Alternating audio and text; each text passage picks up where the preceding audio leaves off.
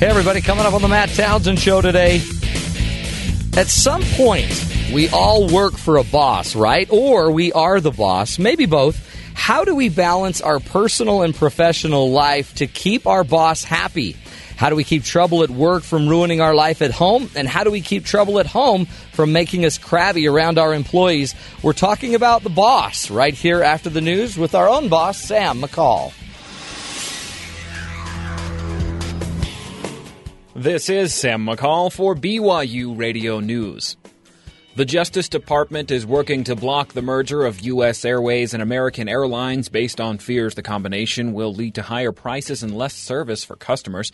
The two carriers are issuing a joint response saying they will vigorously defend their plan to combine. Two friends of the accused Boston bomber who have been charged with obstruction of justice pled not guilty in a brief court appearance today. Police say the two 19-year-olds tried to destroy personal items belonging to the bombing suspect. After North Carolina Governor Pat McCrory signed a new voter ID measure into law last night, civil rights groups wasted no time bringing up legal challenges. Opponents say the new legislation unnecessarily makes voting harder for minorities and the elderly. A Florida timeshare resort where a sinkhole devoured a building late Sunday night is urging scheduled guests to, quote, come on down. The resort's general manager says testing on the now 100-foot-wide sinkhole and the surrounding area will be complete by tomorrow. The 16 co-workers from New Jersey who will be splitting a third of the $448 million Powerball jackpot made their public debut today. At least one of the winners will use the money to replace the home she lost to Hurricane Sandy. In world news, 26 Palestinian prisoners were released today, a month after Israeli leaders vowed to release a larger group. The move is part of an effort to ease tensions between Israel and the Palestinians ahead of a planned reboot of peace talks. A New York Times article published today reveals the Syrian rebel forces are getting their weapons from an unlikely source, Sudan. Sudan has close ties with Iran, a nation which strongly supports Syrian President Bashar Assad, but Western officials and Sudanese rebels have both confirmed the claims. That's the news to the top of the hour. For BYU Radio, I'm Sam McCall.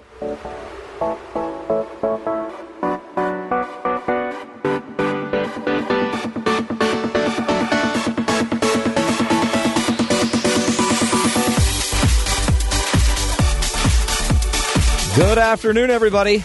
Welcome to the Matt Townsend Show. I'm your host, Dr. Matt Townsend, your relationship coach, your guide on the side. Welcome to the program today, my friends. And, if you're out there listening on your way to work, coming home from work, today may be the topic for you. Today we're talking about bosses, the powerful role they can play in motivating us. We're talking about employee engagement as well. Apparently, that's a big trend in the HR world, is how engaged you are as an employee. Do you just show up, counting your days? You've only got 22 more years till you retire. Let's do it again. Day in, day out. Are you an engaged employee? Would you say that, on a scale from 1 to 10, how engaged, how active, where's your morale when it comes to being an employee? A worker? Are you excited about it? And interestingly, what place does your boss play in you being engaged? That's what we're talking about on the show today. Employee engagement and a motivating boss. Think in your life, your most motivating bosses. I'm going to bring the team in on this. Who, think about it, kiddos, in your life, most motivating boss? And again, you don't have to go to me because I'm really not your boss. But you don't have to talk about the show and how great we are. But just, My managers at when I was working for Target Corporation. Target. Okay. They were very good motivators. Really? Because I didn't want their job. I wanted to get paid more than them for doing hopefully less work. Was this working at the store, Target? This is working at the store, yeah. And you wore a red shirt? I wore a red shirt and khakis and a name How did tag. they motivate you? Because this would be interesting. They had me do all the awful jobs, and so I was like, you know what? I'm going to college. I'm going to get a better job than you guys. Someone got sick on aisle 5. Bryce! I think that's a code yellow. I think that's Is that what they call I don't that? know what they call it. Code something. I know code red was like for fire, and code black was for a Lost kid child. had just been kidnapped. No, Kidnapped child. Yes. So if we're in there and someone says code black. Or better yet, everyone always dreamed of going in there and grabbing one of the phones and being like, code black aisle 6, and everyone would be like, oh wow, worst prank ever. Don't That is ever a bad do that. yeah. I always Well, love how serious. they had the secret codes. Yeah. I remember there used to be a chain in Utah. I think it's still up in Portland. Fred Meyer. Yeah. And you'd hear this recording every once in a while. Customer service in Levi's, please. Yeah. And you go, what's that? And it was every time I was in the store. Really? Every time. 2-3 times while shopping, you know. And I finally one day You asked. a clerk was helping me, and I said, boy, did they just not have anybody back at Levi's? How much customer service would a person need? And the lady says, well, that alerts security that they think somebody's heading for the door With some shoplifting. stolen material. So that was the West Valley City Fred Interesting. Meyer. Customer service in Levi's, please. Leaving the door, the front door, please. Huh. How did we get to there from managers? Secret codes. Oh, that's right. Secret codes, Target, favorite manager. So their motivation was simply, don't be like me. By existing, I was motivated. So, But it motivated you out. You got out of Target. I did. Employers want their people to stay. so really, what I'm pointing out is they did a terrible job motivating me. So they didn't keep you in. No, they didn't. Wow, that's not a good example. You should have saved that one for your rant. Well, Oh, well. Possibly. We'll bring it up later. Who's your favorite boss ever? Ever. I don't know. You know, looking back, it's again the same thing. Yeah. I was just glad to be out. Yeah. Yeah. It's Out of like, each job. Woohoo! I'm done. No more taking pictures of school children. That was Oh, that's the right. You best taught. day Oh, ever that's a hard when job. I was done with that. Smile, smile. I He's was really crying. glad. Yeah, I don't know, being done with like office temp work. Yeah. That was always pretty good too. You like So, that, but you liked being done. Yeah. I have had several professors who have been very motivating. Really? Yeah. What's the difference with them? They take, I think, the professors who have meant a lot to me have been the people who've taken a personal interest in what Yeah. I'm doing. Yeah. What I'm doing with my life, who take time. That So know you. yeah, who Know your me. dreams. Yeah, appreciate what I do. That's cool. I've talked with. So My favorite manager, not really. My favorite manager as a youth, I crashed. Okay, did I ever tell the story? I can't remember. I used to. You haven't told with us the golf story cart yet, crash. so- Yeah, did we talk about that? I think you've shared it, but it might have I been haven't like heard it. in our meetings or I something. don't know. So I used to work on a golf course, and because I thought, how great is that? Because you get free golf, dues or whatever. And well, you only get them once a week. Oh, man, you only get to golf for free once a week. Once a week. Hard but, life. Well, you stand on a course 5 days a week. Well, there's that. And so by the time you the actually sixth day, you don't actually want to be No, there anymore. last thing you want to do is go be on this course. So, and you just mow, and you'd mow around trees. And so, like, you could literally be handed a mower, and you go mow for 5 hours around trees. It was hard. Then one day I got to work the pond, which was great. I didn't know how you work with hip waders, which is, rubber boots that or overalls that coveralls that, but you can't get water in them. So you can't bend over, because if you bend over, they'll fill with water, and then you're just basically stuck. And I didn't know that. So I found that out the hard way. Live and learn. Yeah, live and learn. But I don't know how else you're supposed to get it, because you're in a lake, and you're supposed to get, the weeds out of the lake, so you got to bend over somehow. So they obviously knew I was going to get stuck. I think I wasn't made for that job, because a lot of lawnmowers didn't work when I brought them back. A lot of weed eaters were broken, and a lot of hip waders were ruined. Anyway, I hadn't thought of that. But I'm Was your driving. boss Mr. Spacely? Jetson! Kind of, but no. They would send me out, and they'd always kind of wonder what maybe they were just giving me the bad stuff.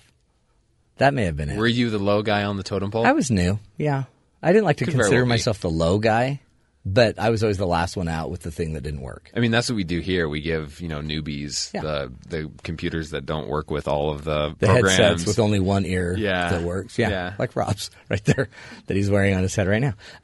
But we're sitting there, and they send me out with a Cushman truck. Have you ever heard of a Cushman? Oh, is that the little trucks they have at the airport to drive Yes, kind old of. people Yes. to their gate? And this was one that was a little golf truck, seats 2, has a big box on the back, a big hydraulic box. And I was working on the Sabbath, Sunday. And, I didn't feel good about working on Sunday, but I was, because they put me in that day to work. Those golfing waits for no man. Okay. Yeah, so I'm working on a Sunday, always feeling a little guilty about going into work. But, you'd get done by 11, so I could still get to church with a nice tan. And driving back to the shop, I've mowed 5 hours. And I'm driving back, just minding my own business, driving down a golf cart path. And, the path was a little bouncy. And these Cushmans had a lot of... I mean, you didn't have to be going 30 miles an hour. No, I didn't. But how else were you going to get back? Well, and, we always go 30. Standard. We always go 30. And so I've never gone 30 in that area. But we always go 30. So I was just going 30. Even if the area couldn't handle it, I was going to do it. So I'm bouncing, and lo and behold, weirdest thing, my little box on the back of my lawnmower, or my Cushman truck, somehow we kind of all bounced into a fence. So, I mean, the fence was running alongside me.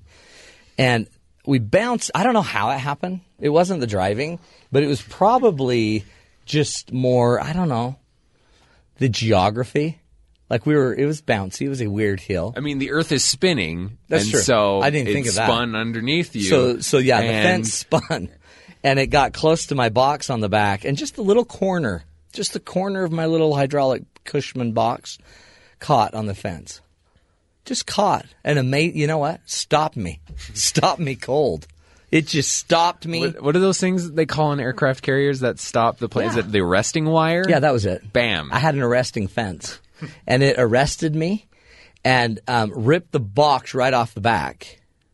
And I flew about 2 miles. I'm not good with distance. And I looked back, and my Cushman truck was torqued and twisted and caught up in a fence. And I'm like, Sundays. Shouldn't be working Sundays. Duh. Had to pick up all the sprinklers, everything that was in the back of that truck, found it all, unhooked it from the fence, drove it in. It was kind of wobbly. Wugga, wugga, wugga. Sounded like that.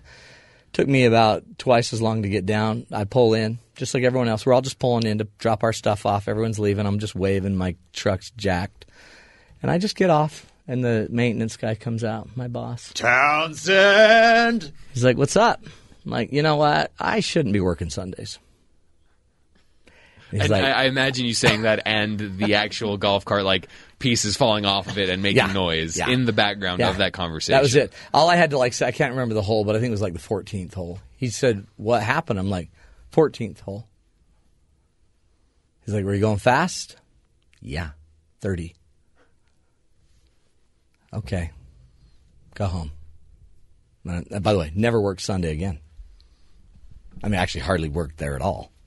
But never worked Sunday. Like I was fired. Yeah. But, I mean. But I wasn't fired. But this guy, he could have gone off. He could have just embarrassed me. He already knew I was the guy that breaks everything. And he didn't say anything. Okay, we'll fix it up. I think he actually liked it because I gave him something to do. In the end, I think the bosses can be a big part. They're awesome. That guy was cool. He didn't embarrass me. They can also be a jerk. But they do. He made me more engaged because I liked him more because he didn't kill me. Apparently, there's a huge movement now, right, in engagement and employee engagement. So what is that all about, Maren? Okay. Well, employee engagement is kind of how emotionally committed a person is to their job. Now, think, by the way, I don't know if you've heard, but the economy sputtered for a while. Really? Yeah. Oh, okay. And in its sputtering, a lot of people lost employment. Yeah. Heard about that. Mm-hmm. And now, so having engagement in your job is a big deal because if it actually impacts your work, this could either save your job or you lose your job, but you lose your job at a time that's really hard to find a job. So this employee engagement is how much energy we have to do our job. Is that what that means? Kind of. It's just how emotionally committed you are to your organization, which in turn definitely affects how well you work. Yeah. Yeah. So a bunch of studies done recently that have shown that 71% of American employees are not engaged in their jobs. Really? 71%? Yeah, 71%. That's sad. It is sad. They need to go work at the golf course. Obviously. But then, on the other hand, companies who have engaged employees outperform other companies by about 200%. Are you serious? Yeah. So those that are engaged outperform by 200%, and yet so that's what 29% of the employees in the country. Yeah, and a very, very small percentage of companies are performing that well. Wow. So it's something that should be addressed. This is I a big think. deal. Yeah, This is probably you know. why companies are focusing on it. Usually what happens is that when an employee feels disengaged, they don't feel kind of respected by Yeah. their manager. That's a big one. Huge. They don't feel like their employers really care about their well-being, which is a huge thing. Like, did that guy ask if I was okay? Yeah. They don't. He they actually don't did. care. Yeah. And I was. They don't care if you're stressed or don't have good health benefits, you know. Yeah. Interesting thing, though, is millennials usually want kind of different benefits in Really? order to feel engaged. These yeah. young punk millennials. What age are they? 21? 18 to 30 about. Okay, 18 to 30. So, the interesting thing is that the old employee engagement tactics aren't working anymore because millennials kind of want different things from their jobs. Interesting. Like flexible hours. That's a huge thing. Immediate feedback. It's probably born out of our Hold on. So internet millennials age. want immediate feedback. Yes, they want immediate feedback. That's cool. Yeah, they want personal development. You mean not opportunities. feedback twice a year? No, they want. Yeah, you mean Annual performance review. Yeah. Yeah. Remember Once a that year? thing back in February you did? Oh, yeah. We didn't like it. We're addressing it now, 6 months we'll later. address it now. Yeah. But you've had the chance to repeat that mistake 5 times. That's messed up. Yeah, they want personal development opportunities, a really good work environment. Yep. They want So- rock and roll music. Yeah, obviously. I would kill to be in that job just the whole time. Where they play. Would that make you more Always- engaged? I don't know. I Like would today, just like you it asked, more. you wanted to rock up our little studio here. I did, and you guys were talking about refinancing and whatever, and I was like, guys, I'm gonna fall asleep right standing Yeah. here. I'm gonna do a standing So unconscious were sleep. you less engaged because we didn't rock and roll it up? We kind of did Maybe a at the little. I very mean, end. I'm here now.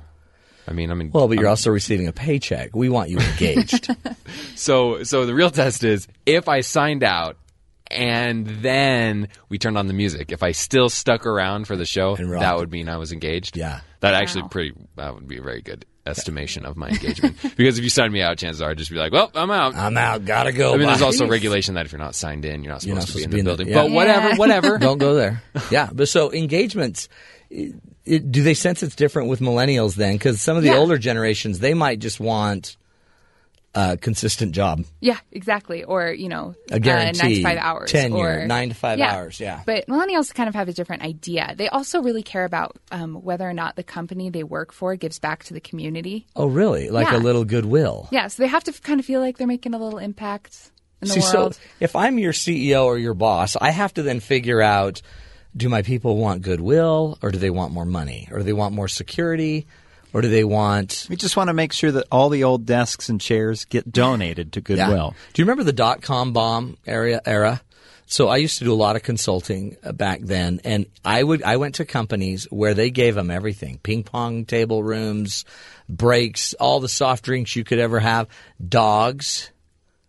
They could bring their dog. Wait, How is that's that awesome. how is that a work perk? It's a work I mean, perk. he's sitting there at work all day and 2 cubes over. Well, because you would normally have to go home to feed your dog. So I've got to leave at 7 because I need to let my dog out. So bring him. So they'd bring dogs. You'd walk through the place. It had a slight smell of a kennel. Oh, no. But whatever. But this was a major name brand .com. And it's tons of dogs. And then at lunch, the dog lady would come. And she'd take everyone's dogs on walks. And it's like a little nursery school. Which, by the way, they have a lot of business locations as well. Daycare. Yeah, Those are all perks. yeah. Do we need to do that here? I mean, I noticed today I brought some Skittles in and you guys popped right up. Obviously. Skittles, yes. Dogs, no. Yeah, I think they'd be mad if we brought I don't dogs want in. my workplace to smell like a kennel. You just have to have a well-trained dog. Picky. If they said, hey, y'all we bring can- your dogs just- now, you'd all be bringing... Oh, actually, no, none of you have dogs. Oh, yeah. Bryce Yeah. would go find a Forgot dog. that. I would find dogs to bring to work. Different one So, every day. by the way, if Target carrying had done different that for diseases. you, if you had brought your dog to work, that would have been... Yeah, you then would have had a different kind of code. maybe. You have to be picking up different stuff. Okay, we're talking employee engagement, motivating bosses. Be thinking about it. We're going to bring on an executive from a company that a really, I think, well-known company. But this executive did something that a lot of executives just aren't doing right now.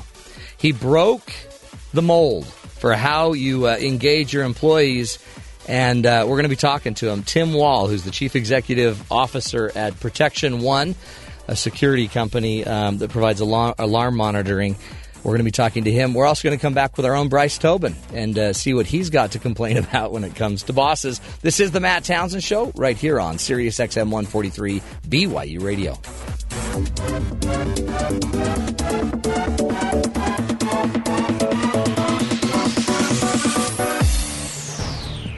Nanomachines compete for mega honors at this year's Mobile Micro Robotics Challenge. You can't see them, so let us tell you about them. This is Innovation Now, bringing you stories behind the ideas that shape our future. Every year, the National Institute of Standards and Technology sponsors the biggest little contest anywhere.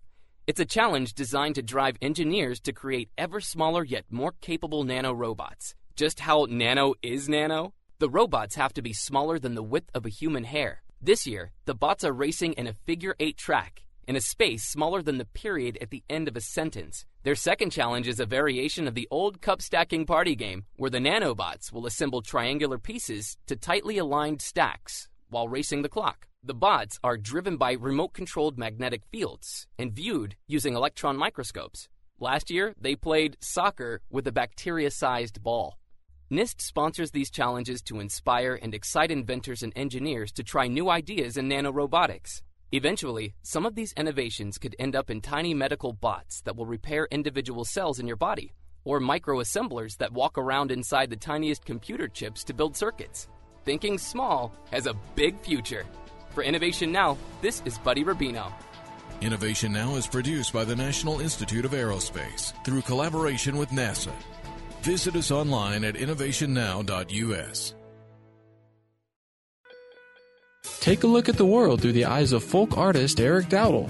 What do you think as an artist about that flag? It's the coolest flag.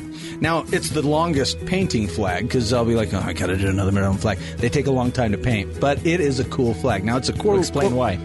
Well, the colors are they're great. Black and yellow with red and white. I mean, that's dynamic. Tune in to Traveling with Eric Dowdle weekdays at 9 p.m. Eastern, here on BYU Radio. Talk about good.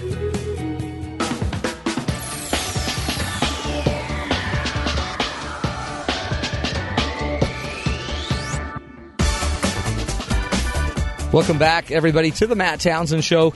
Today we are talking about motivating bosses, if you are one, and some of the keys to creating some employee engagement. So if if you're a manager, if you're a leader in your organization, we think we've got some great solutions and tools for you today.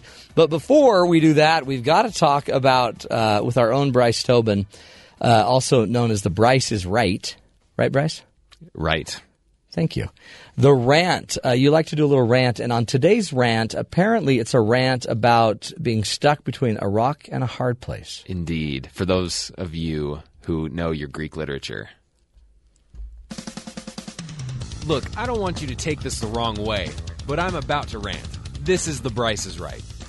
When it comes to jobs, I'm noticing that we all seem to be stuck between a rock and a hard place. To make sense of this, let's go back to the source from the story. We're with Odysseus and his crew taking their dear sweet time, 10 whole years, to return to Ithaca over in Greece from Troy, which everyone is pretty sure was in Turkey. Odysseus is the worst captain. I could get out and walk from Turkey to Greece in less time than it took him to sail there in a ship. But that's not the point. So along his path home, he has to pass by Scylla and Charybdis. Scylla is the rock they're talking about. Not sure why exactly she's the rock, but she's described as having 4 eyes, 6 long necks equipped with grisly heads. I'm not sure if each head had 4 eyes, but if we're going for menacing, let's just assume there is. Each head contained 3 rows of sharp teeth. Her body consisted of 12 tentacle-like legs and a cat's tail with 4 to 6 dog heads around her waist. Yeah, that doesn't sound at all like a rock, but she's bad news. She starts eating Odysseus' crew 6 at a time. Then there's Charybdis. She's the hard place. Not sure why she's the hard place, because she's a thing and not a place, nor is she particularly hard. She turns herself into a huge bladder and sucks in tons of water 3 times a day. In doing so, she creates this whirlpool right next to Scylla. Remember, Odysseus is the worst captain ever, so instead of finding an alternate route, he just goes in head first. Spoiler alert, he makes it out just fine. But this is one place where we get the phrase, between a rock and a hard place. There are those moments where you have to choose between 2 undesirable outcomes.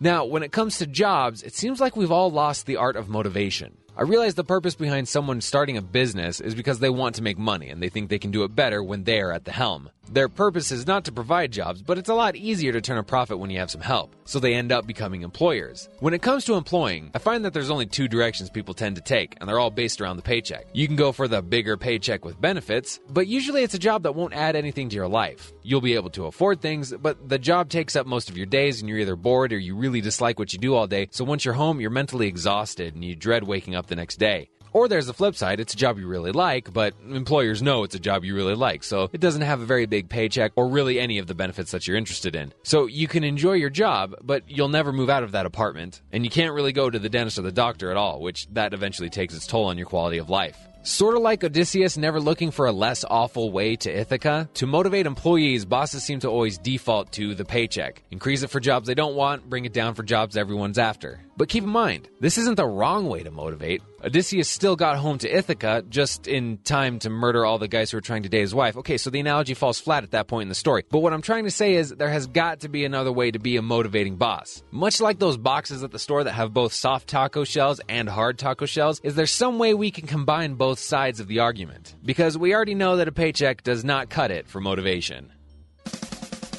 All right, I'm out. And remember, don't forget to be awesome. Maybe the answer is tacos. Hey, why not both? Or taco shells. Right. Carrot and the stick. That's how you do it. Yes, but what is that carrot? Because everyone says the carrot... Cheesecake. There you go. Cheesecake. Cheesecake and the stick. I can get behind that. Because who doesn't like cheesecake? Like, carrots are cool. Yeah. But if you hung a carrot in front of me, I probably wouldn't go after. But if you some cheesecake... That's the key. In business, yeah. Right. Hey, I just solved your taco shell question. What? Cheesecake? Soft or hard shell. You put beans on the soft shell and then put the hard shell inside. I think Taco Bell does that. And then you have... Anyway. Now, I don't know if that's an analogy. It's something. So what you're saying is take a job, get the big paycheck and all of the benefits. With half the work. And half the work. Yeah. And then just, there you go. Exactly that. Yeah, I don't think that's how it works either. That would motivate me. I'd take that job. But you're onto something here because maybe what we're losing. So we send all of these leaders away to schools where they learn about, bottom line, their accounting practices, well, the MBAs. The simple way is if you're making more money than you're spending, you're doing good. We're doing great. The problem is it's all about people. Eventually. And so then they just kind of turn to their HR representative who's the one that went to school for the people. And I guess most executives just assume they understand the people. But it seems like the carrot and the stick, it's about the people. And they got to replace that carrot with some cheesecake. They keep putting carrots out there. I think that's a great point. And we've moved on to cheesecakes. And I started saying carrot cake. But no, I don't like carrot cake. No. But cheesecake, boom. Yeah, no, carrot cake is not the way to go. I think the metaphor fell apart a little bit with the cake metaphor. No, it still works. But you may be onto something. The Greek mythology you haven't brought up, I don't think ever. I don't think so. I appreciate that. No problem. Let's see how our executive handles all this. We're going to come back, but we're bringing on Tim Wall, who's the Chief Executive Officer at Protection One. That is a security alarm monitoring company. He's been doing this for 29 years. He's worked his way up the ladder. He's learned some things about motivating his people. He's even trying something as far as motivating them with some benefits that might be even today considered outrageous. We're going to come back talking to Tim Wall at Protection One. You're listening to the Matt Townsend Show right here on BYU Radio. Get recharged at BYU Education Week. It is the best decision I make coming back year after year. I will not be the same. Education Week classes run from August 19th to the 23rd. To register, visit us online at educationweek.byu.edu. I would encourage everybody to come, and you'll not regret it. BYU Education Week, 1,000 ways to renew, refresh, recharge. This is Sam McCall for BYU Radio News. The Justice Department and other U.S. authorities are working to stop U.S. Airways and American Airlines from combining to create the largest airline in the world. Justice Department officials say the merger will leave consumers facing higher prices and less service. Two friends of the accused Boston bomber who have been charged with obstruction of justice pled not guilty in a brief court appearance today. Police say the two 19-year-olds tried to destroy personal items belonging to the bombing suspect. Civil rights groups are suing the state of North Carolina after Governor Pat McCrory signed a new voter ID law into effect last night. Opponents say the law will unnecessarily make it harder for minority groups and the elderly to vote because they are less likely to have photo ID. A Florida timeshare resort where a sinkhole devoured a building late Sunday night is urging scheduled guests to, quote, come on down. The resort's general manager says testing of the now 100-foot-wide sinkhole and the surrounding area will be complete by tomorrow. The 16 co-workers from New Jersey who will be splitting a third of the $448 million Powerball jackpot made their public debut today. At least one of the winners will use the money to replace the home she lost to Hurricane Sandy. In world news, 26 Palestinian protesters were released today, a month after Israeli leaders vowed to release a larger group. The move is part of an effort to ease tensions between Israel and the Palestinians ahead of planned reboot of peace talks. A New York Times article published today reveals the Syrian rebel forces are getting their weapons from an unlikely source, Sudan. Sudan has close ties with Iran, a nation which strongly supports Syrian President Bashar Assad, but Western officials and Sudanese rebels have both confirmed the claims. That's the news to 1:30. For BYU Radio, I'm Sam McCall.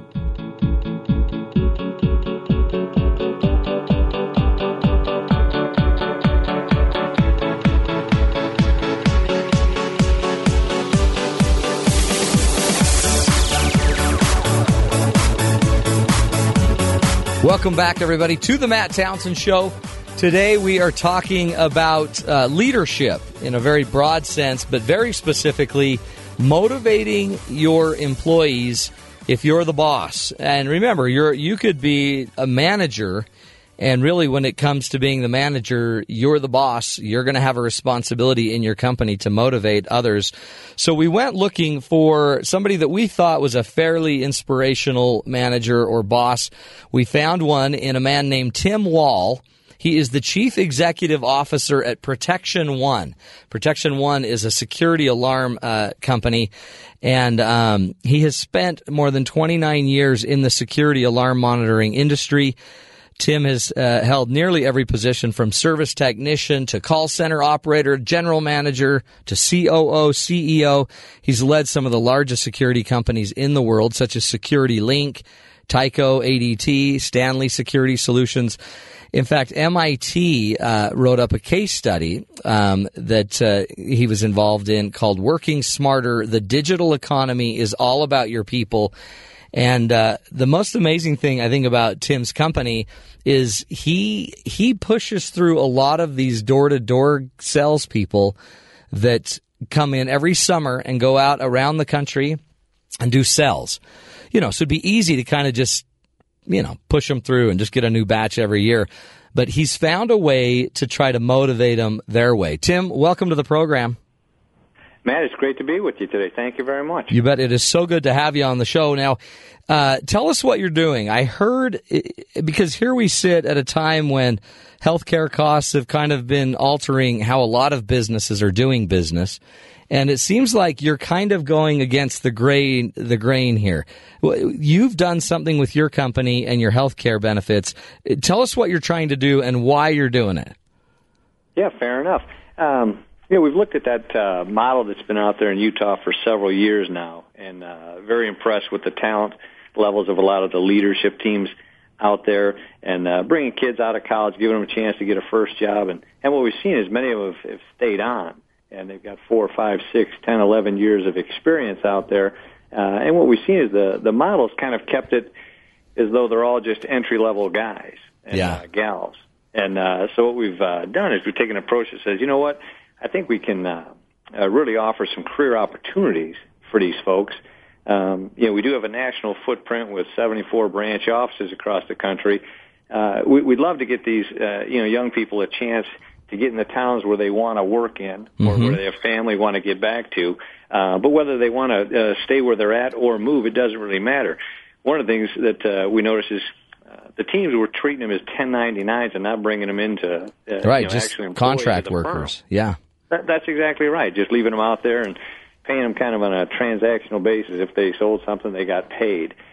Left, in my opinion, leaves the person really not too vested in the outcome of the customer and the company. And of course, there's not a lot of risk, from the company's perspective, of leaving them as 1099. So what we've introduced with, Steve Zolman and Jared Chappell out there is to bring the folks all into our actual employees and put them on our health care benefit packages. You're going to give, so at a time of, a stage in business life where they're all cutting back health care benefits, you've decided as a means to kind of get more engagement, get more buy-in, you've decided to give them away. I mean, give more benefits to these people. We want to include that as part of being with Protection One, as well as life insurance, disability benefits, 401k matching from the company, as well as health care, dental, vision, et cetera. What are you doing, Tim? It's because it really is. There's so many people that are running as far away as they can from that. But I guess, is this part of your valuing kind of your whole employee? You don't want to just value their back as they go work. You want to value their whole life, their family, their work. Is that your goal? I want them to feel like they're part of a team and part of a family. And we're a large company, but we're still small enough that I think we can make it feel family. I grew up in a family business. I think right now in today's economy, people are looking to be reached out to a little bit. I think they want to be a member of an organization, and what people do for a living is important to them. And we'd love to provide some stability for these folks and give them a chance to grow as far as they want to with us. Well, you're probably going to make a lot of their spouses very happy, and they're probably very loyal now. So one of the things we've been kind of talking about on the show is the power of a boss to help us and to motivate us. And I know one of the things that you're really big on is the idea of balancing work and family. How what's your philosophy on that? How do you go about it? Because again, as a business person, you still got to get your stuff done. You got to get the widgets sold, or in your case, the alarm monitoring being done. But how do you balance work and family? Yeah, probably the hardest thing there is to do, especially if you're depending on where you are in your career, and if you're trying to get ahead, you're trying to get to that next level. You want to take on more projects. You want to immerse yourself with it. But we would just, try and focus and get the individual to understand, hey, what are all their priorities in life? And kind of come in with a plan for the week, not just for what they're doing at work, but what do they want to get done if they're a son or daughter, a dad, a spouse? What are your goals for that week? And, set yourself up with a plan so you know what you're trying to get done. I would tell people, hey, at work, it's easy just to get caught up in going there and spending 8, 10, 12 hours and never really accomplishing a lot. Because, the work just comes to you. That's why you're employed. But what are you actually trying to get done? And when you're trying to get, one of the tips I would use for years is, listen, the work can overwhelm you. Don't be afraid to get in 4 or 5 o'clock in the morning once a week, or come in, 5:30, 6 o'clock on a Saturday morning, put in a good 4 or 5 hours of quiet time when you're the only one there, and kind of get yourself back. Don't be running from behind. Yeah. If you can.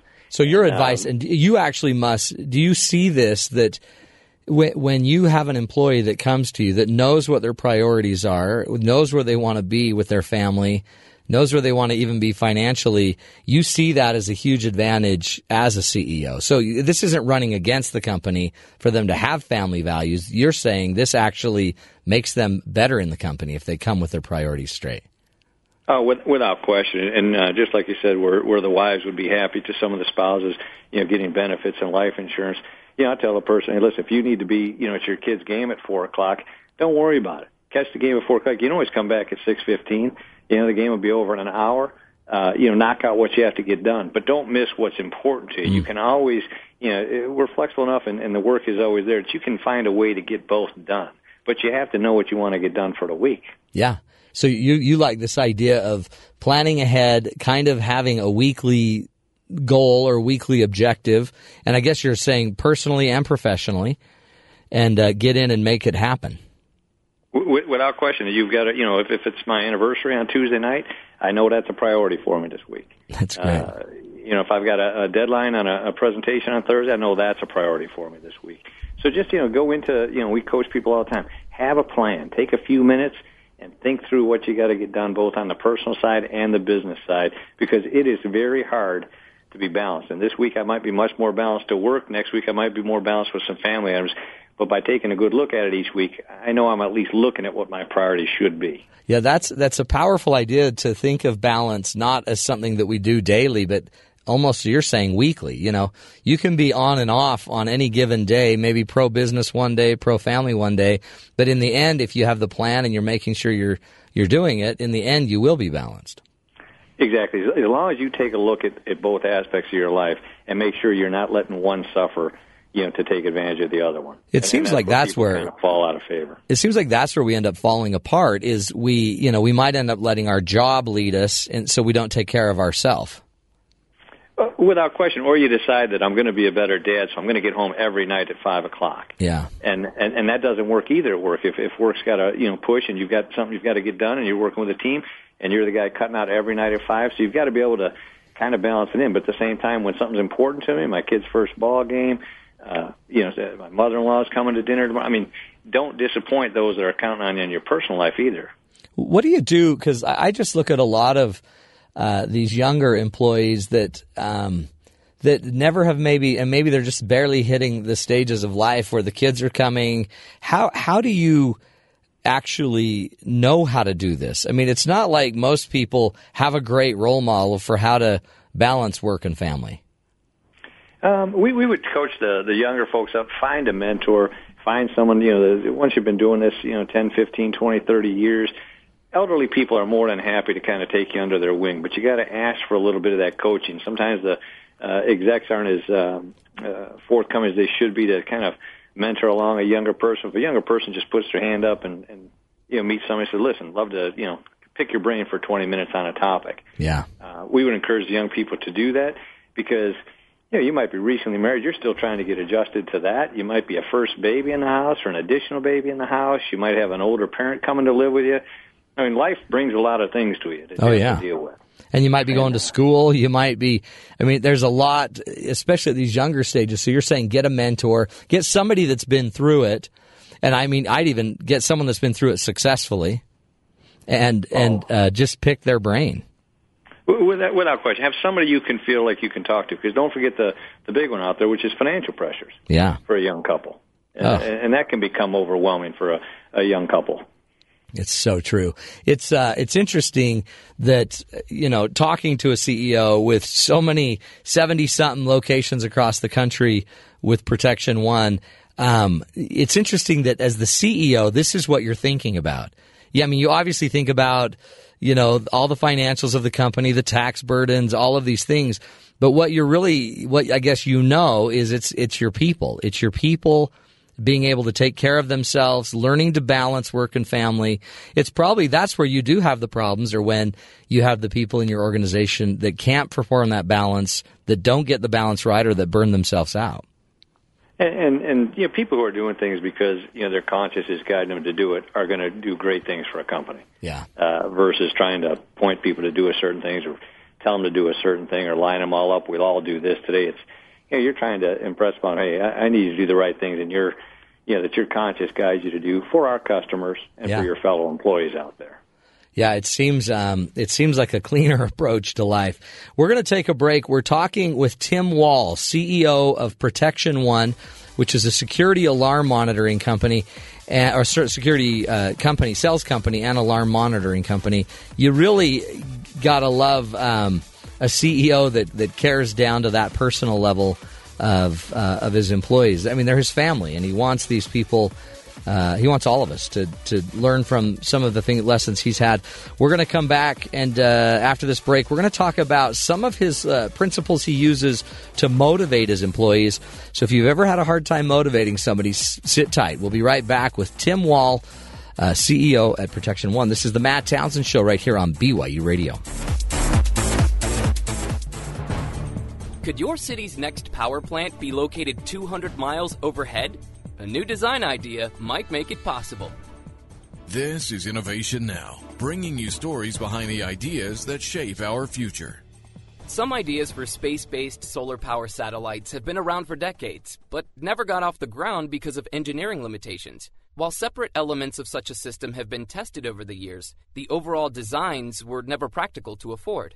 But for the next year, a program sponsored by NASA's Office of the Chief Technologist will do a deep study on a new way to put the pieces together that might finally pave the way to this futuristic idea. The power satellite, called SPS-Alpha, mimics how biological organisms grow and operate. By building up small modules that are easy to mass produce and launch, then connecting these cells up together in orbit over time, a large and efficient solar power platform can be assembled that's cost effective.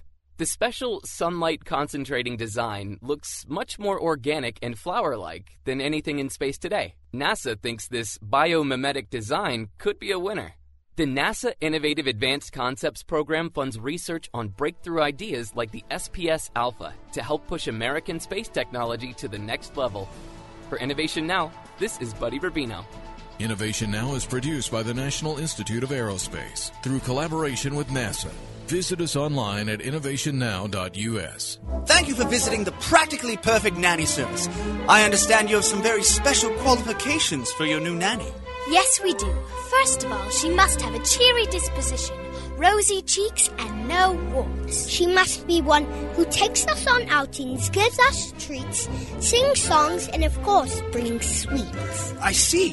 Why would anyone accept this position? We will never give her cause to hate us. We won't hide her spectacles so she can't see. And we'll never put toads in her bed or pepper in her tea. I have the perfect nanny for you. She'll be arriving by umbrella on the east wind every Monday, Wednesday, and Friday at Tuacahn Amphitheater in southern Utah. You haven't seen Disney's Mary Poppins until you've seen it with a spoonful of Tuacahn magic. Purchase tickets online at tuacahn.org or call 855-TUACAHN. Expect the unforgettable. Only at Tuacahn.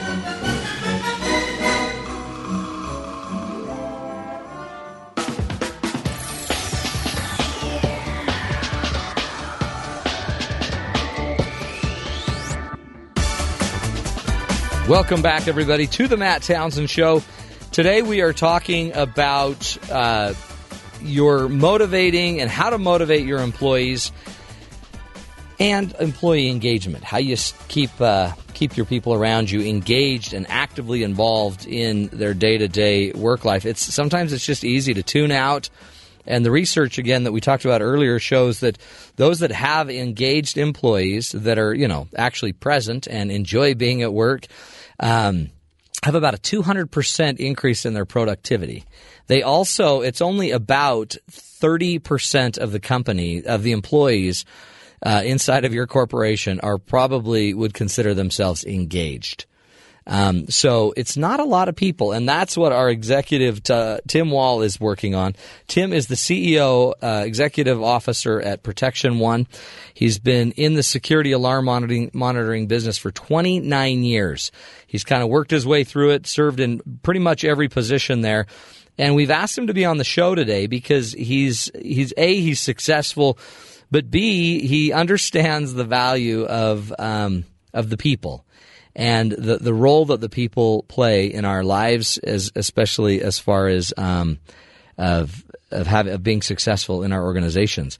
So we so appreciate you, Tim. Thanks for joining us again. It's great to be with you. I appreciate it, man. You bet. Now, what are some things you would suggest? Like, what are some of the keys you found to keep your employees motivated and to keep them engaged? The bar is set pretty low for CEOs out there, I'm afraid. So, to be genuine with the team, to know and have an active interest in their job goes a long way. Obviously, knowing what they do and being able to talk about it, certainly helps. But before I even go to motivating, I tell you, just do the first thing, which is don't demotivate them. Yeah, get out of the way. I tell you what. Yeah, you send them a gazillion emails, you put them on a bunch of conference calls, you have them attend meetings they have no interest in being at. If you ask people, hey, what can I take out of your job to make it, better for you, more efficient? They'll tell you. Yeah. So kind of start with that, where you're not demotivating them. As you get toward, hey, how do I get them to really want to be engaged with the company and the success of our firm? How will we do that? And for me, again, I think it's getting to know the people on a personal basis. Yeah, getting to know their names. their names, their family, their story, where they're trying to go. We have so many young people that have interesting, backgrounds, have hopes and dreams that, necessarily where they're working today isn't it, but they're on their way to something more. Yeah. And again, for a CEO, for me, just to send a nice follow-up saying, I met you and I understand you have, interest in hiking and you want to get over to, a particular vacation spot, it goes a long way to them, that you're listening when they're speaking to you. Yeah. And again, for us, getting the right leadership team that's able to drive accountability to the folks is also a real positive for us. And that ability for me and you to sit down and have a conversation and me to be able to articulate the goals of what we're trying to get you to do, what's going well, and what you could do better at. Mm-hmm. And then over time, if we're sitting down every month, because again, I'm against that annual performance review. I like to, hey, let's sit down every week or minimally every month and talk about what's going on. And when we talk about it, your goals should be so clear to you that you and I ought to be able to have a 15-minute conversation, and you, the employee, carry the dialogue for 80% of it. Right. When the manager is doing the one talking, you did this, Matt, you did this, Matt, you did more of this, you're not having a good engagement.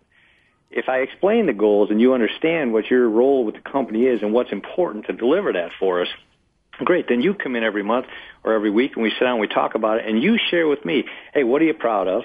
What are you working on? And what can I help you do a little better on? Well, and what's amazing, that seems like you're putting the onus on me. So now it's kind of mine to create. You've given me the guideline as the leader. You've given me the end in mind that we're looking for. And now it's up to me to kind of build the bridge to it. That way I'm now engaged. Oh, and it's and that's how you create accountability. Get the person to say, this is what I'm trying to get done.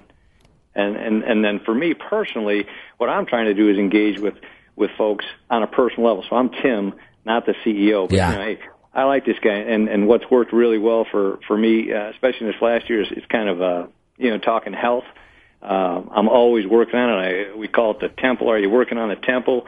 Your earlier segment on work balance, I always tell people, hey, how's your fitness level? Are you getting outside? Are you having a chance to reduce that stress a little? And I like sharing my stories. Hey, fellas, bad night for the temple, engaged in the pizza, and I had the birthday cake. And you send a little note like that out to 50 of your frontline guys. They're all sending one back. I did too. Or you get 30 of them back. No, I stayed strong last night. That's cool. And we do kind of hey, what are you doing for mind, body, and spirit? And it's something that I can share what I'm doing personally in my life, that I actually have the same struggles they do. And my position doesn't change those problems for me.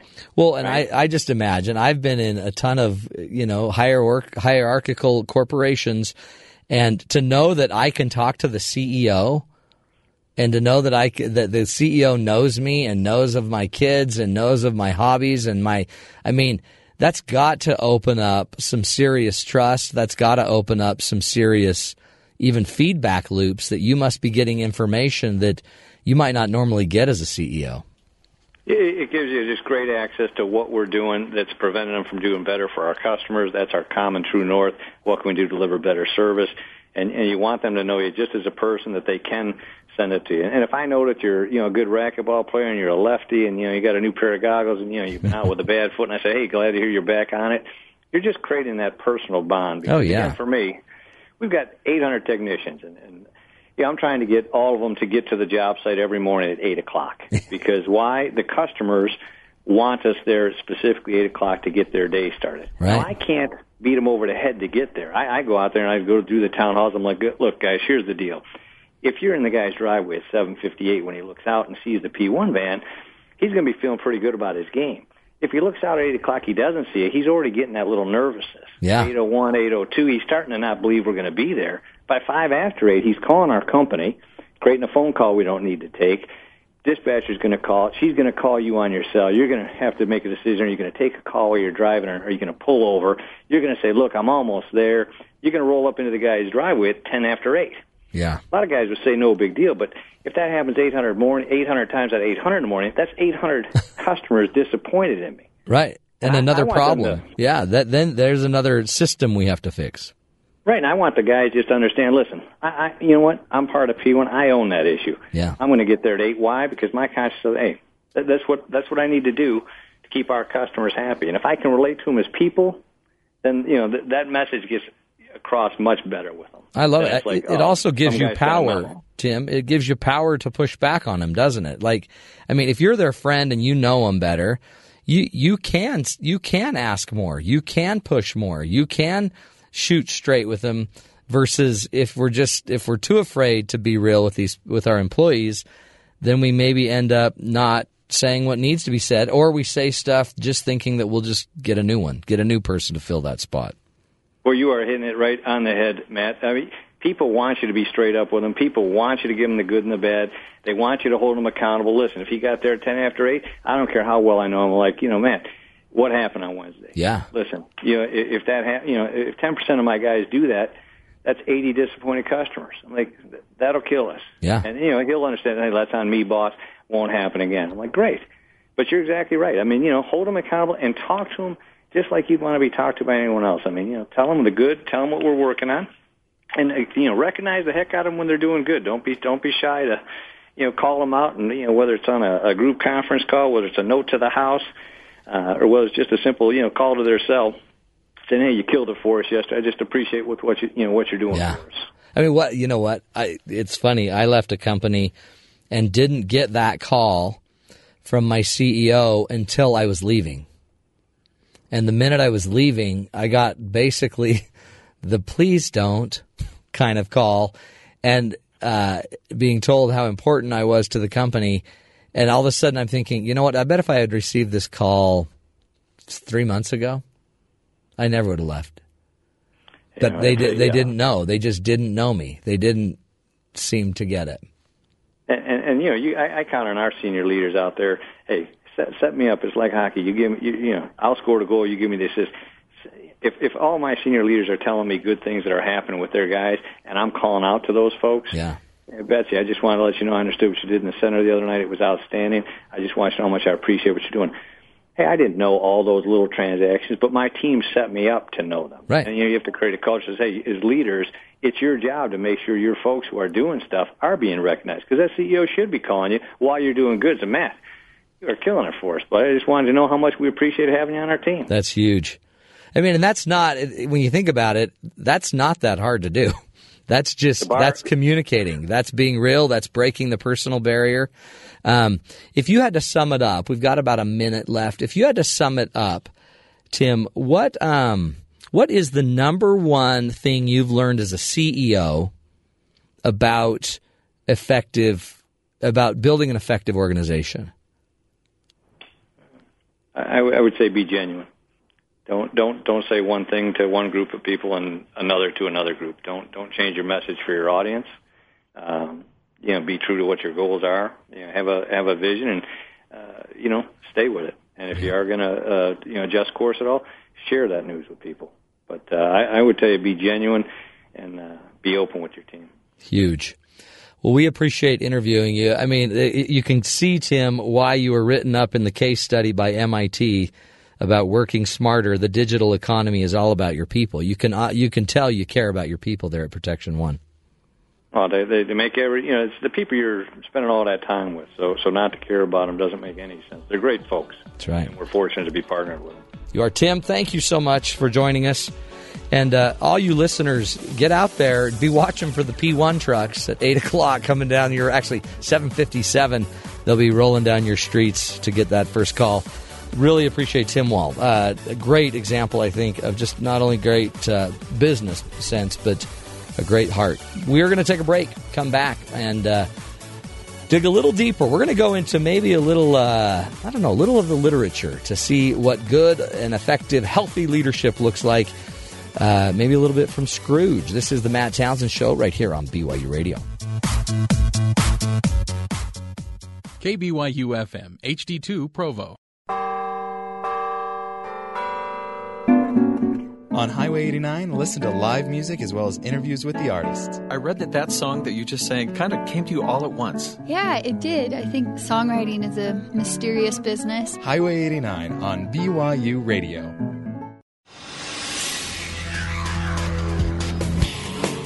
This is Sam McCall for BYU Radio News. The Justice Department and other U.S. authorities are working to stop U.S. Airways and American Airlines from combining to create the largest airline in the world.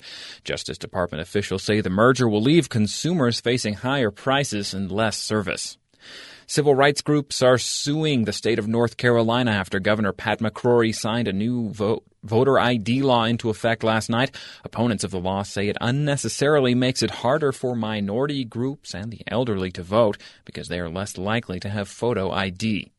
A student at an Ohio gun safety class was shot in the arm last weekend by a gun held by the class's instructor. Police are describing the incident as an accident. Despite a 100-foot-wide sinkhole devouring a resort building over the weekend, the general manager of a timeshare in Florida is urging patrons with plans to stay at the resort soon to come on down. Surveillance and testing on the sinkhole and the surrounding area is expected to finish up tomorrow. The 16 co-workers from New Jersey, who will be splitting a third of the $448 million Powerball jackpot, made their public debut today. At least one of the winners will use the money to replace the home she lost in Hurricane Sandy. In world news, 26 Palestinian prisoners were released today, a month after Israeli leaders vowed to release a larger group. The move is part of an effort to ease tensions between Israel and the Palestinians ahead of planned reboot of peace talks. A New York Times article published today reveals the Syrian rebel forces are getting their weapons from an unlikely source, Sudan. Sudan has close ties with Iran, a nation which strongly supports the Syrian regime and President Bashir Assad, but Western officials and Sudanese rebels have both confirmed the claims. That's the news to the top of the hour. For BYU Radio, I'm Sam McCall.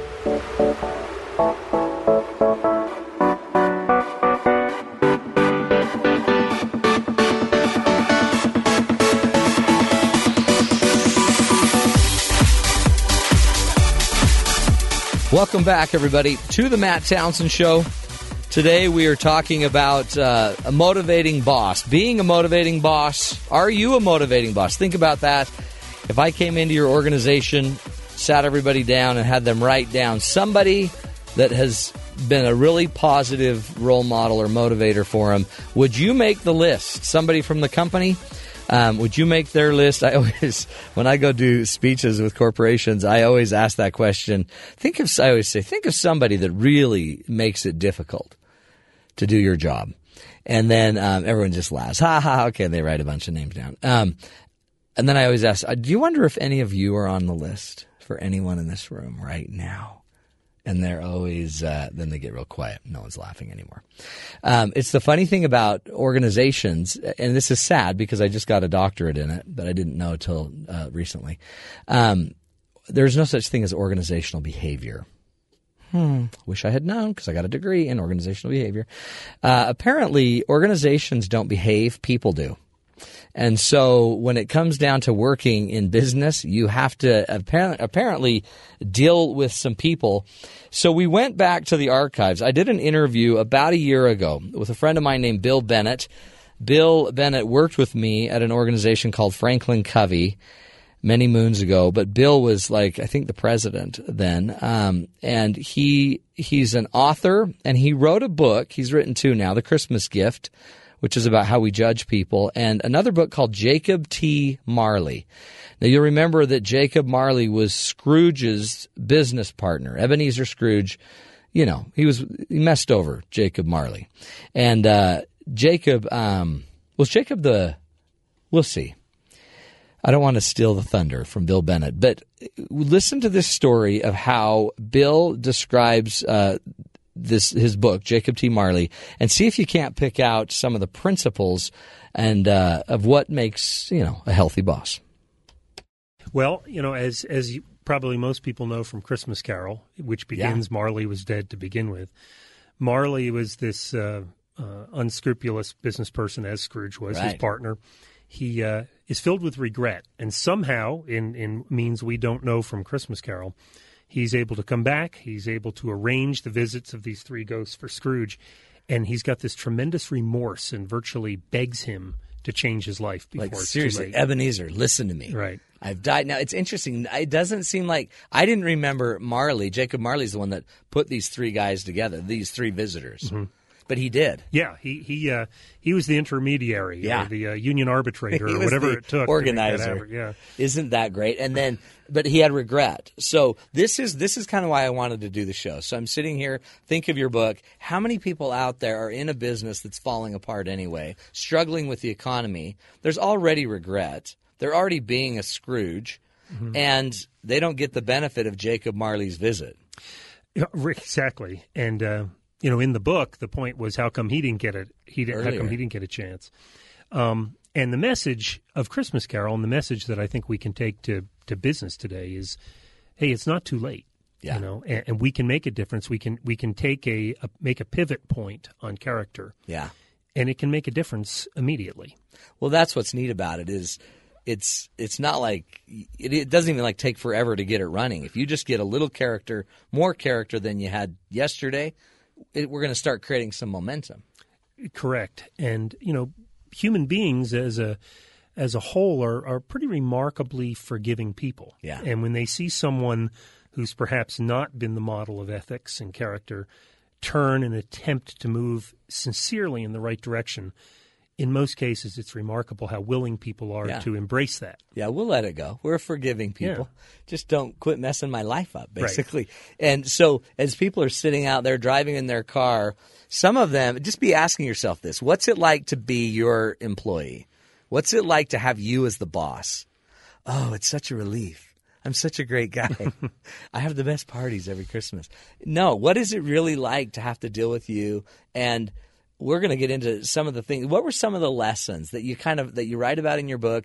What was it you had to kind of, stretch because you didn't have some of the data of exactly what Jacob Marley was thinking. Right. So what did you're a business exec and you've been in at the highest levels and you know the pressure. We got to produce, we got to get results. We got to get them sometimes at the expense of even our people is what people think. What have you seen, and what did you bring out in the Jacob Marley book? Well, I think what you would find coming out is a lesson that I felt I learned in my years of working, which is the supreme lesson, which is that people matter. Yeah. And you mentioned this, Matt, in the opening of the show. A business is nothing but people. That's right. Every aspect of it, every level of performance, every problem, it's all about the people. And any leader that thinks that somehow the people are an ancillary aspect of their business is going to create a miserable work environment. That's right. Well, in fact, it's interesting. Even in the presidential election, you're seeing this come up. You're seeing people nitpick Bain. You're seeing them nitpick Solyndra. All these business decisions, cabinet members. I mean, these are all people. These aren't just political positions. All of these are just humans behaving, and a human group of humans behaving creates kind of organizational behaving. Right. And so when I'm mad at a restaurant, I'm not mad at Dave Thomas who owns Wendy's. I'm mad at whoever's behind the counter that just shortchanged me. Right. And I think that one of the things that's key for us to understand too, and this applies to personal relationships as well as business, is that we are wired to respond better in a high trust, high ethics environment. Yeah. We bring our best to the party. When we're in an environment of fear and trepidation, we don't. We've got that old part of our brain, the fight or flight, that's right, kicking in, and fighting or flighting, if you'd say it, aren't generally the solutions to any of our problems. They're not. What do you see, Bill, when you see, like, if you're going to define character, how do you define it as a businessman who has to get results and as somebody who needs to do it with people? What does character look like in business? Well, we've had that discussion many times over the years in our team meetings, and what I always came back to is very simply, it's the right thing. It's doing the right thing, and it is not the right thing for the bottom line, although oftentimes it helps the bottom line, but oftentimes character does not. Character sometimes has a negative impact to the bottom line. Yeah. But for somebody who's driven and committed to a high-value life, it doesn't matter. Character is what is the right thing, and so many log jams have been broken when we've sat in a meeting and somebody said, wait a minute, just what is the right thing to do? That's such a great question. And most of us intuitively go right to the answer. Isn't that interesting?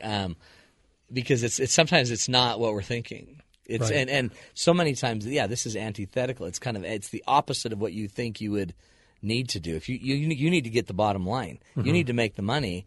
except without your people. Or sometimes it just takes you a little more time to do it with character, but it allows you to go a lot longer term. Sure. I just had a wonderful experience. I just came back from a trip to New York, and just with a rental car company where there was a policy that's probably a very sensible policy, but was causing a wrong thing to happen with regard to my rental. And I had this wonderful agent when I returned the car who first told me the way it was going to be, and then he stopped and he said, you know what, that just isn't right. Just give me a second.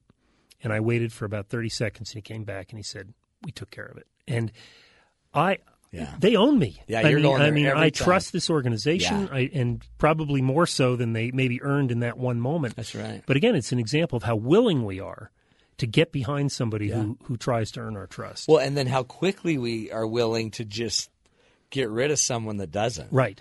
And those things stay, don't they? These bad moments, everyone out there that's listening, they've had a bad moment. And they've had a bad moment with a company, and they will never go back to that company ever again. Right. Well, you think about the number of very public, and unfortunately we have so many of them, very public examples of problems, and how incensed we are when we see somebody on the stand who shows no remorse. That's right. And when we hear that remorse, we maybe still hate the situation, but we're willing to forgive. But when we sense no remorse, that's when we just say, never. Never again do I trust that individual or that organization. And the customer service idea, I mean, it just oozes down, doesn't it? You can just see what the culture is just by watching how they're empowered or they're not, who has the power to make decisions. I mean, the idea that we have this huge advantage technologically, but we have people that still can't make decisions. So, I mean, where you should be able to get a hold of anybody in a minute, we still have people that can't, and they're not even empowered to make some of the decisions like your car person did. Right. You know, it was interesting because with the car person, I said, wow, I didn't realize you had a policy that would allow you to make a decision like that. And his answer was, I don't know that we do. And honestly, that might be the best policy. Yeah. And so, yes, you're right. That has a huge trickle-down effect. Yeah. And you can calling a customer service line is one of the best transparent windows to get a view into the leadership of an organization. Yeah, what exactly are they saying? Right. What aren't they saying? Right. Well, I mean, you think of all of these companies, and Nordstrom's, for example, has gotten such great feedback, but they'll just take whatever you want back. We'll take it back. My sister worked there, and they would bring stuff back that they know never came from this company. That was never sold at Nordstrom's, and they'll take it back. Right. And it seems absurd until you're shopping at Nordstrom's. Then all of a sudden, it's the safety. It's just we trust each other. Well, you know, you see the same thing at an organization like a Costco. Yeah. You know, I often tell people I would have gotten our children at Costco if they sold them. Oh, totally. And, you'd have to get three. Yeah. 3 for one. But it's not only reflected in that customer experience, it's reflected in the fact that when I go to my local Costco, I see people who've worked there 5, 7, 10 years. Yeah. And because and you ask them if they like their job, and to a person they will say, this is a great place to work. They trust me. They have an environment that's uplifting. Yeah. See, you just can't get around it. And character, is it something we teach, or is it just something we're born with? Well, or both. Yeah, I mean, I think it's certainly something we can learn, but it's something that we don't live until we embrace. That's right. And I think in terms of taking it to others, we do teach it. But as you know, the harmony between actions and words is critical. Oh, it's huge. And I remember when I worked at Franklin Covey, one of our clients then was Ritz-Carlton, who had a mission statement that was it was the character mission. It's basically, we are ladies and gentlemen serving ladies and gentlemen. And then they instill that in the heads and the minds of everybody. And there's so many stories of people getting off ladders to run across the courtyard to help somebody in with their luggage, and that person was a janitor, wasn't even the bellman, and people just backing each other up and doing it. Character is there. I even think it's instilled in our heart. It's inherent, which is maybe why Jacob Marley was coming back. It's in there. Right. And when once you move on to the other side, you realize that maybe that's the most important thing. Right. Interesting interview. Again, that was Bill Bennett, who is the author of the book Jacob T. Marley, where he gets into the stories from Jacob Marley. Do you remember the great visitor that came and visited Ebenezer Scrooge and, set up the great entourage of ghosts that he would go through. Now, there's a great quote that I wanted to make sure we bring up. He was talking about, by the way, in fact, it was Jacob Marley, which is where he ended up using the phrase, "It's all humbug. I tell you, it's humbug." Anyway, here's the great quote from Jacob Marley. Business, he says, mankind was my business. Their common welfare was my business. Business is about mankind. And Jacob had learned, having passed on, that they hadn't treated mankind as their business. They had treated making money as their business. And I think you can see it in organizations and companies around the world. When we put people first, it's a different business. And those businesses we tend to trust more. And again, people make money, but you don't want to make money at the expense of the people, especially when it's the people that are helping you make the money. So we're going to take a break. When we come back, I'm going to get into 4 different principles. You've heard them mentioned throughout the entire show today. 4 keys that I feel are critical to building a healthy spirit of engagement and to try to truly feel engaged in your job, your career. We'll be back with that. This is the Matt Townsend Show right here on BYU Radio. Can you build a robot that can fetch your slippers from the living room? How about from behind a rock on Mars? This is Innovation Now, bringing you stories of revolutionary ideas, emerging technologies, and the people behind the concepts that shape the future. NASA's Centennial Challenge program engages the public to find innovative solutions through competition and cooperation. One of these forward-looking contests is the Sample Return Robot Challenge. Scheduled for 2012, it carries $1.5 million total prize purse for the winners. The goal of the Sample Return Robot Challenge is to develop a robotic system that can operate without human guidance or interference. The plan is for the pre-programmed robotic competitors to find, gather, and return multiple objects to a designated zone, and do it before the clock runs out. The robots will be retrieving items such as a hockey puck, a metal hook, and several other small objects. I don't actually think slippers are on the list. The benefits of such an invention are far-reaching. Since it's not dependent on communication with the control room on Earth, a robot that can operate autonomously will enable deeper space exploration. It could also cut down the time it takes to gather samples to analyze and achieve mission goals. For Innovation Now, this is Buddy Rubino. Innovation Now is produced by the National Institute of Aerospace through collaboration with NASA and is distributed by WHRV. Visit us online at innovationnow.us. Ron Simpson is a music veteran who knows an awful lot about the record industry. There are music opportunities galore for both local and national bands, for singer-songwriters, for solo keyboard or guitar players. And on the other end of the spectrum, you can even hear the strains of chamber music or a full symphony orchestra. The Tantera Hour, weekdays at 8 a.m. Eastern, right here on BYU Radio.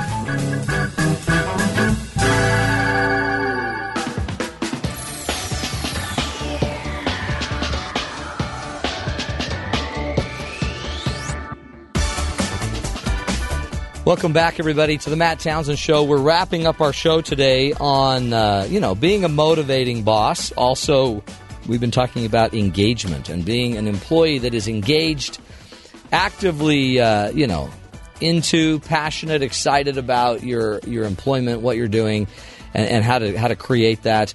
So we're going to get into giving you a few more tools, wrap up, maybe tie together some of the things we've learned today from some of our guests and some of the pieces we've talked about. But before we do that, I wanted to have us read a question that we found on the internet. And it comes from a younger employee, somebody, getting a new job out of college into a professional work environment. Small office, about 5 or 6 people on staff. And she says, I'm by far the youngest person here, but my boss tends to load me up with a lot of work, while others in the office seem to be on Facebook or browsing the internet. So I went to him to ask if I could transfer some of the less important tasks to another colleague who didn't look terribly busy so that I could focus on the big projects. The boss always says no. He has mood swings. He's grumpy all the time. Reamed her out. She wants to know is the boss really treating her differently? And if so, what can she do about it in a professional manner? Excellent. Sounds like he is, or they are. It was a he, right? Yeah. Okay, let me just suggest something. And that was a question that to me seems ideal and fairly universal to a lot of our struggles that we have in the work environment. So I have these 4 principles I teach, and you heard them mentioned by our 2 guests. Bill Bennett, as he was talking about Jacob Marley, he talked about it. Tim Wall, the CEO that we visited with earlier, also talked about it. 4 things that will help you kind of help yourself and help others in a business environment, okay? The first principle I call, it's just character. Character is the ability to sit there in an engagement, even when you're being taken advantage of, and handle it based on your values and your principles, not just your mood, not just the situation and the circumstance. It's interesting in that question, the woman was talking about how her boss is all moody and kind of ornery. When we make our decisions based on our mood and our orneriness, it's basically, I would say, a fairly good indicator we're not operating out of our character. We're operating out of kind of our lowest self versus our highest self. And one of the things I'm running into, and I see this every time I coach people in my business or when I go out and teach it in corporate America, do the people and do you personally, just answer this question, do you have enough character to say what needs to be said in a way that, and say it when it needs to be said? That takes some character, some fortitude. Do you have the ability to not say stuff that doesn't need to be said? Do you have the ability, if you were just mistreated by your boss, to not go talk about it with everybody? Do you have the ability and the character to take it right to them? Do you have the ability, if they dump on you and take advantage and they're so rude, like this woman's explaining her boss, do you have the ability to go home and effectively let some of it go? And because here's what I'm finding. So the first principle, for all of us at our work site, whether you're the boss or the employee, do we have the ability to live with each other, co-work with each other, and co-create some results together based on character? Here's my basic rule. If we don't have the character to do that, we're going to suffer in every other part of the business environment. If you don't have the character to not react and be really reactive to what they're saying, then guess what? Then I can't tell you certain things. One of the rules, the goals of character, is that it builds mutual trust. We tend to trust people that are predictably strong in character. And so ask yourself that. Just as an employee, bosses aside, do you have the character? Meaning, do you make your decisions based on your mood? On your values and your principles? Or do you make your decisions based on your mood, situation, and circumstances? Your values and your principles mean you're going to be more likely to be able to stick to what's right. Like we heard mentioned earlier, let's do what's right. When we focus on doing what is right thing to do, that is going to demand some character. We shouldn't just do what everyone else in the office is doing. So that might help her. Now, I think this woman has character based on her very question. The next question, though, or the next principle is communications. You'll never be able to communicate better than you have the character to do it. Don't ever assume you're going to be able to communicate in such a better way that your character can't hold up. And, by the way, you'll never be able to listen to other people if you don't have the character to listen. How many times have you been talking to somebody and you say something and you see them start to react? So it's great that we just go try to communicate with each other, but one of the hardest things I found about our communication skills is some of us don't have the character, the wherewithal to actually hear what the other person's saying. We take offense, we start negatively interpreting what they're saying. So what I would suggest to this woman, and it sounds like she's tried to do it, is we need to communicate. And we need to go up to our boss and actually drop the line. Hey, I'm struggling with this. And here's my problem. And I wouldn't go in as a complaint. I would probably go in and say, okay, I got 25 things to do today based on our last 3 meetings, and I need your help prioritizing them.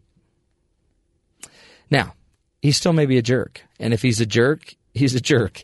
He might say, well, I just need you to do them all. Just get doing them all.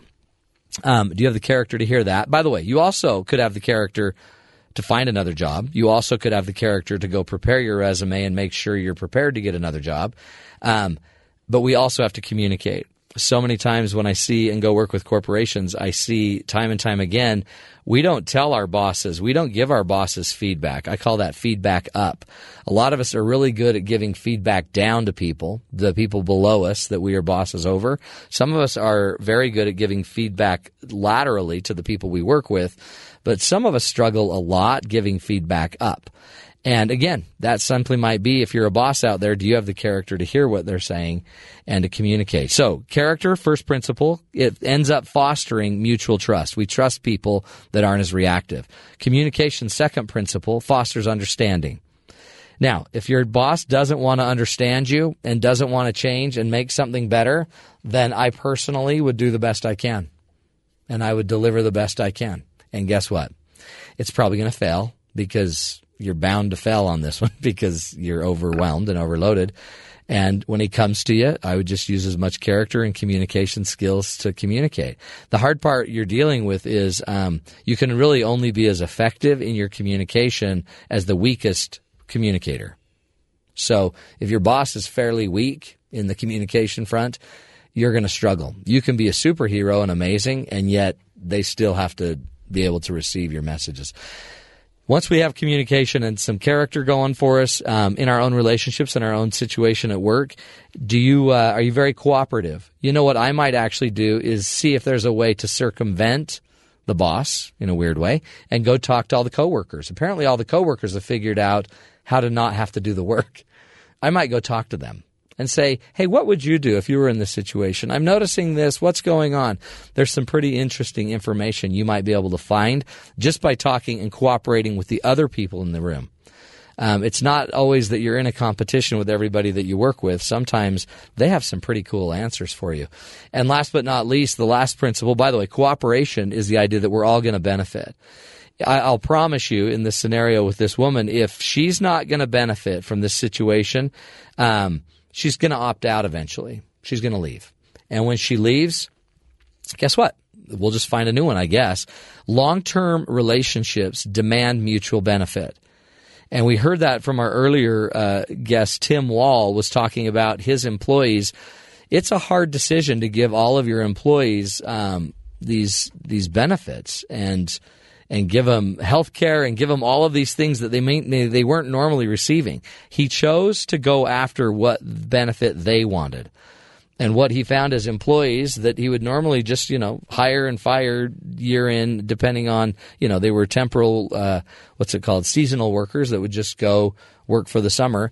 He found that it might be more valuable to keep some of these great people on and give them benefits. That was a very cooperative approach. Based in character, he communicated with his people and he found out what they wanted. And then he found a way to cooperatively make it happen. The last principle, though, is change.